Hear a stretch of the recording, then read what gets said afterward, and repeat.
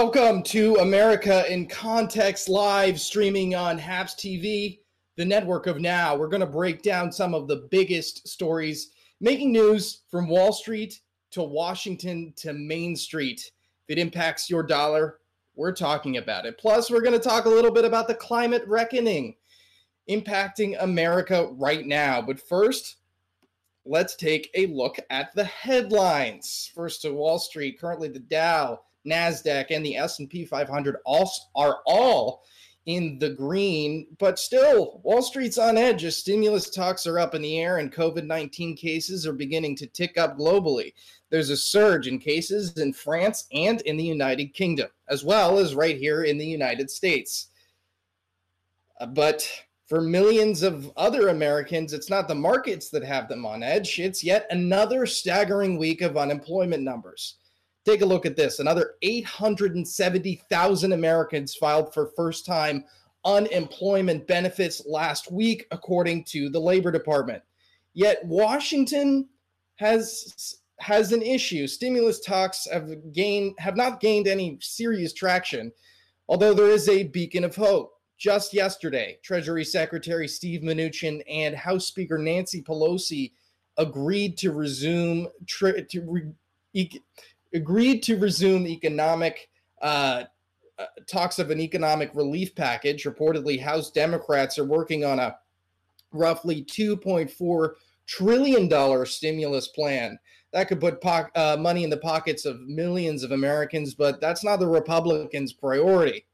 Their major focus is on the courts, as the president and congressional Republicans continue to push to fill the Supreme Court seat vacated by the late Justice Ruth Bader Ginsburg, ignoring the wishes of that trailblazing justice. The president says he will announce his nominee to fill the seat as soon as tomorrow, which Majority Leader Mitch McConnell says he will bring to the floor. This comes despite GOP leaders railing against President Obama's nominee 4 years ago, Merrick Garland. These developments only embolden the president's troubling comments on Wednesday at the White House press briefing about transferring power. Yesterday, White House Press Secretary Kayleigh McEnany did not clarify the president's remarks, but rather attacked the reporter who posed the question in the first place. Justice Ginsburg is currently lying in state at the Capitol. She is the first Jewish person, first woman, and only the second Supreme Court justice to hold that distinction. Yet, this comes on the heels of another staggering wave of protests in the wake of the indictment of only one of three officers involved in the police shooting of Breonna Taylor. And that officer is not charged for the death of Breonna Taylor at the hands of police, which has protesters outraged, rightfully so. But of course, this comes in the heels of the COVID-19 pandemic, which just this week passed another grim milestone of more than 200,000 Americans losing their lives. According to Johns Hopkins University, today's U.S. death count is almost 203,000 people. To put that in context, that's slightly more than the entire population of cities like Grand Rapids, Michigan, and Salt Lake City, Utah. Those are real people, classmates, family members, colleagues, your neighbors, your friends, your support system. Just wear a mask. It's really not that hard of a thing to do, guys. So there are new developments here in New York City. Mayor Bill de Blasio announcing that restaurants will be open to outdoor seating year-round in an effort to mitigate the pending economic disaster facing restaurants in the nation's largest city in the months to come.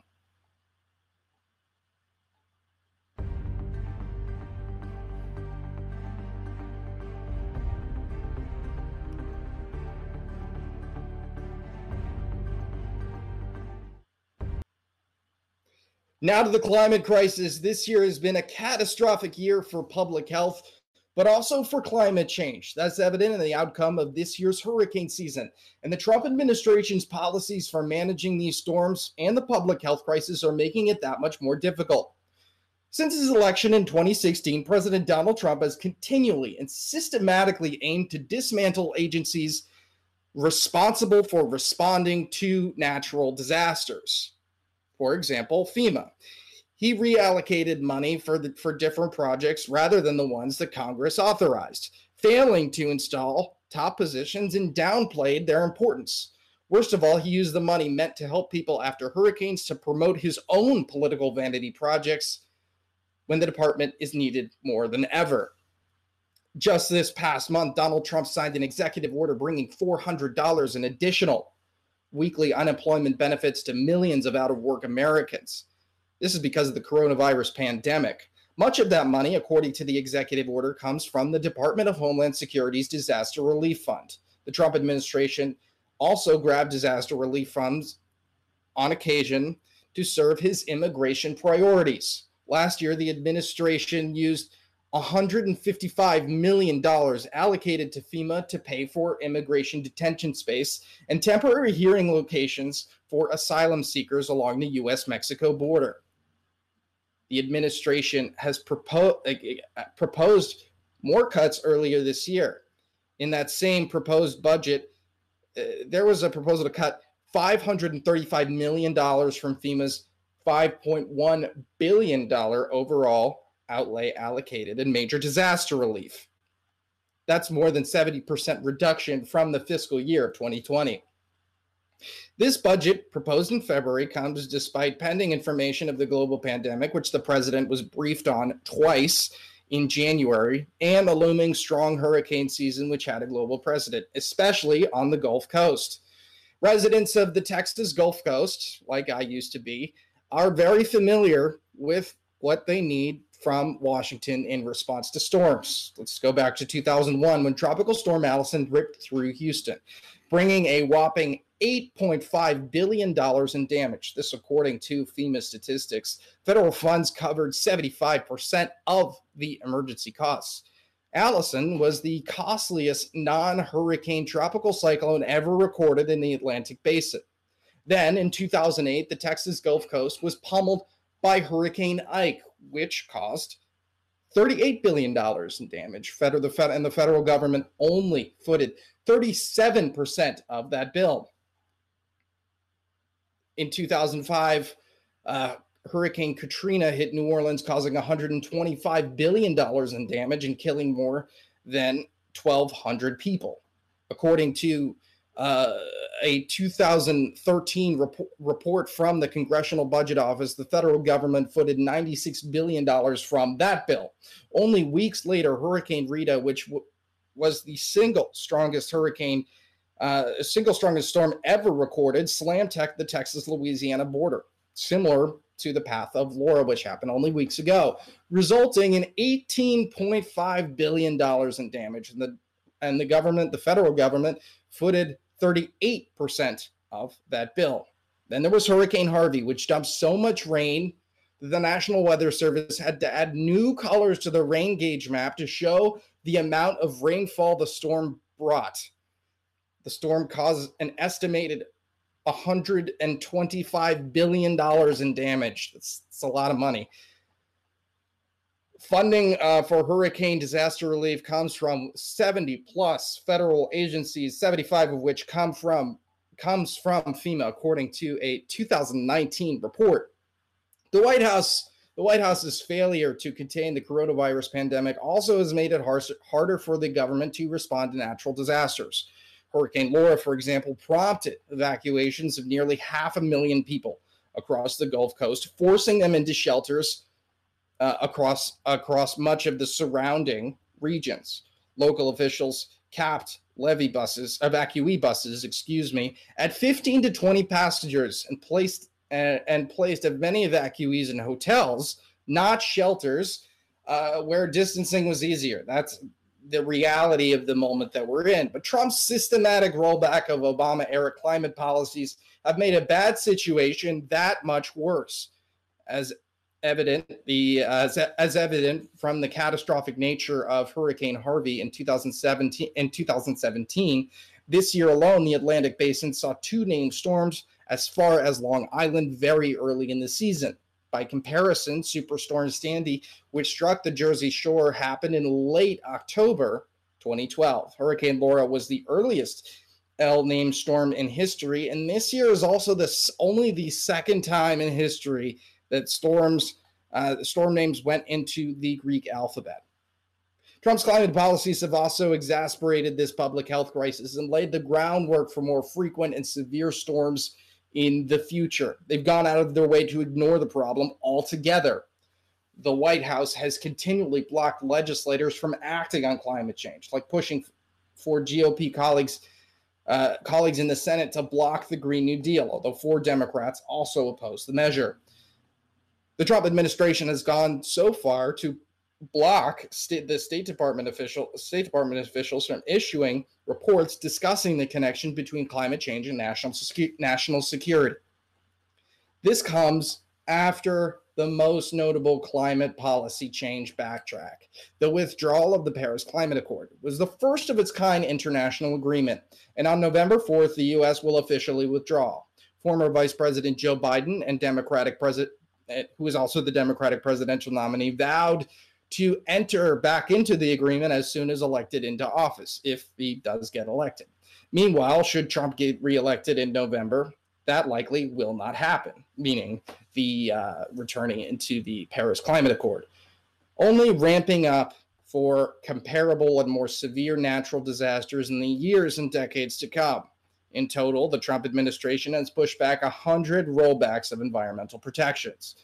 This problem, on top of the pandemic, this hurricane season is far from over. This hurricane season runs until November. There is no clear indication that there is a vaccine on the table that will be ready to go to market and available to the general public before at least the middle of next year. Hopefully sooner. I really would like that personally. By ignoring all of these problems, the Trump administration has only made matters worse for everyone, both Republicans and Democrats. This is damaging to our collective health as well as our economy, pushing any kind of recovery further down the line. The Trump administration's lackluster and counterintuitive policy choices have made another climate disaster. The fires in California, which can only be described as a perfect storm of disaster relief ineptitude. Speaking of which, joining us now to discuss the latest on the fires from the West Coast is Pablo De La Hoya. He's a HAPS correspondent. Pablo, thanks so much for joining. So you're on the ground there. What's going on? Yeah, thanks for having me, Andy. Well, it's been a historic year, and it's not surprising. It seems like over the past 4 or 5 years, we've been seeing a longer fire season and a lot more acres burned. This year is no exception. We're now at a total, specifically in the state of California, of 3.7 million acres burned, which is the equivalent to the size of Connecticut. That is just to kind of put the size and the scope of this in perspective. Unfortunately, this has also come with some fatalities. California has reported a total of 26 fatalities here in the state, along with 6,700 structures that have been destroyed. Right now, as we speak, firefighters are currently fighting 26 active major wildfires across the state, and that counts 18,200 firefighters combined fighting those fires, along with the help of 100 firefighters that have actually been sent from Mexico to help alleviate some of those problems. The two big fires that we're seeing right now are both in Northern California and in Southern California. The Northern California fire is called the Complex Fire, which is a combination of different fires spreading from up in the Humboldt County, Napa County, Sonoma County areas down to Merced and all of those places as well. And here in Los Angeles, we have the Bobcat Fire, which I can see the smoke from my window to this day. Every single time there's a flare-up of that fire, we can see the smoke rise up, and it just looks like, not to sound too alarmist, but it does look like a mushroom cloud of smoke rising from the mountains. And that has been really interesting to follow. We have a observatory up in the Mount Wilson area in the Angeles National Forest, and firefighters have been fighting that fire for the past couple of weeks to make sure to preserve that observatory, which has millions of dollars of telescopes and satellites to help run the city of Los Angeles. Any notable damage, across the state, any farms or anything that we've seen really impact? Yeah, that's a great question. Right now, it's actually concerning that there's about a couple $1 million of cannabis farms in threat in Northern California. And we've seen across the state farm workers continue to work through dense smoke. And I'm sure people across social media platforms have seen those photos of immigrant farm workers still working, still picking fruit, still picking food for everyone else to have. I can't imagine what it's like to be, I can't imagine what it's like to be breathing out there right now, with the pandemic. I mean, this is a respiratory, largely for most people, it's a respiratory thing. If they do get it, and that air qualities can't be great. I've seen those pictures out in from San Francisco. It looked like Mars. It's really, really shocking. How about other, like, the climate changes has definitely made these worse.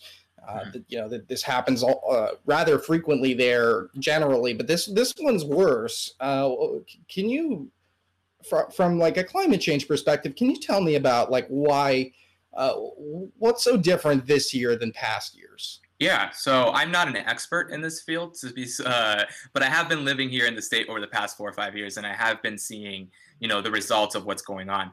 Back in 2018, which we had a very wet year, right? So a lot of greenery was restored in the state of California, and actually we were coming out of a drought, a 10-year drought that was devastating the state of California, and we had a huge lack of water and a lot of restrictions going across the state. Lawns were turning, dark brown and going dead. And then after that really wet year, all of that new, trees, forests kind of growing back, it all died away. 2019 was another dry year. And this year alone, I mean, I'm pretty sure I can count the amount of days that we've had rain in 2020 on one hand. It's been a very dry 2020. And it's kind of in tune with the rest of what's going on across the world this year. It's really devastating to see. And I'm 100% certain that having a very wet season that contributed to kind of bringing things back to life and then going back into dry right after is contributing to this. And it shows in the numbers. 3.7 million acres is the new highest ever recorded amount of acres burned in the state of California. Wow. It's incredible. Thanks, Pablo. Thanks for joining the program. Really appreciate you taking the time. Thank you. That's all for us on this edition of America in Context Live. Remember, you can catch us on demand if you missed the broadcast and later as a podcast as well. Until next time, I'm Eddie Hirschfeld in New York. Hope you have a great weekend.